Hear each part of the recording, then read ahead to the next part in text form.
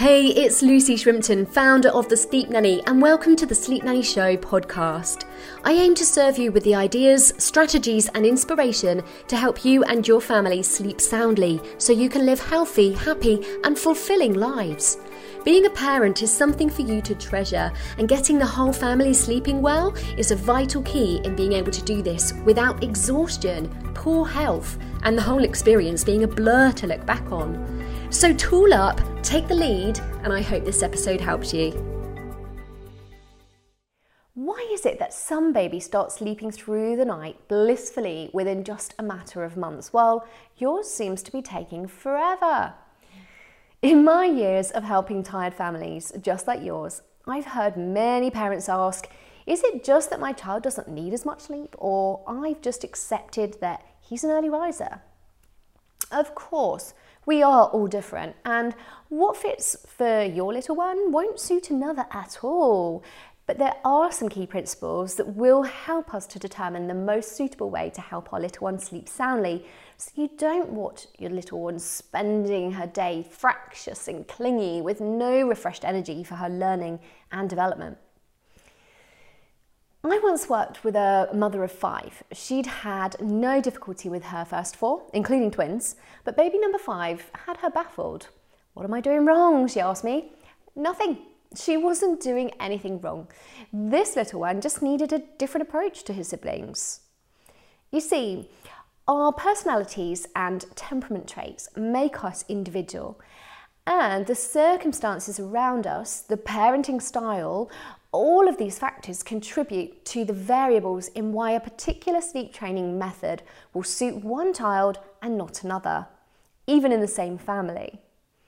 If there was one perfect solution or a choice of a few that we could select from, we would all know about these by now, and yet parents are still walking around exhausted zombies and totally confused by all the conflicting information everywhere. The right solution for you and your little one will be unique to you. It will be founded on a method and fine-tuned to the ideal bespoke approach that is just right to get the best from your child's sleep abilities. What sleep training methods have you tried already? Comment below and tell me, I'd love to know. There are a bunch of names and labels given to sleep training methods, but they all come down to a few core principles, which are then customised to suit the child and family. That's how our sleep nanny consultants figure out the tailored approach for the families they work with. A detailed assessment and an in-depth consultation are just some of the steps involved in arriving at this intricate action plan.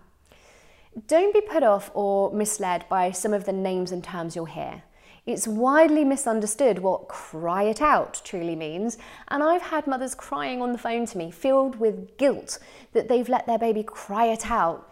It turns out that they didn't at all.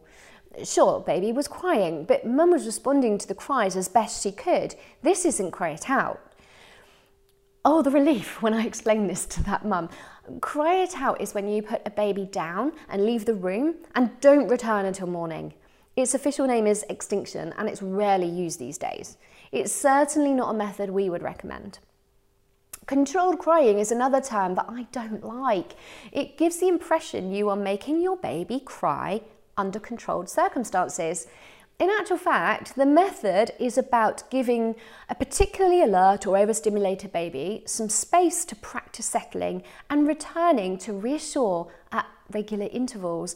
It's not suitable for every child, but there are situations where it's the most suitable approach. I have a sleep nanny version of this called regulated responding, because the emphasis is on the response, not the crying. And who's to say there will be any crying anyway? Our preferred method to sleep training is the kindest, most responsive and highly successful approach that I call the fade out. It's about starting where you are with your little one, where you're putting him to sleep, doing it for him, and moving gently through a process of allowing him room to do a bit of the settling himself, with your help and guidance, slowly reducing your input as he increases his part in the settling until he masters it and can manage without your help. I truly believe that finding the right sleep training method for your exhausted child and sleep-deprived family is such an honourable and proactive thing to do as a parent. The whole family will be healthier, happier and thriving rather than surviving. Hey, I hope you enjoyed this episode and it serves you well.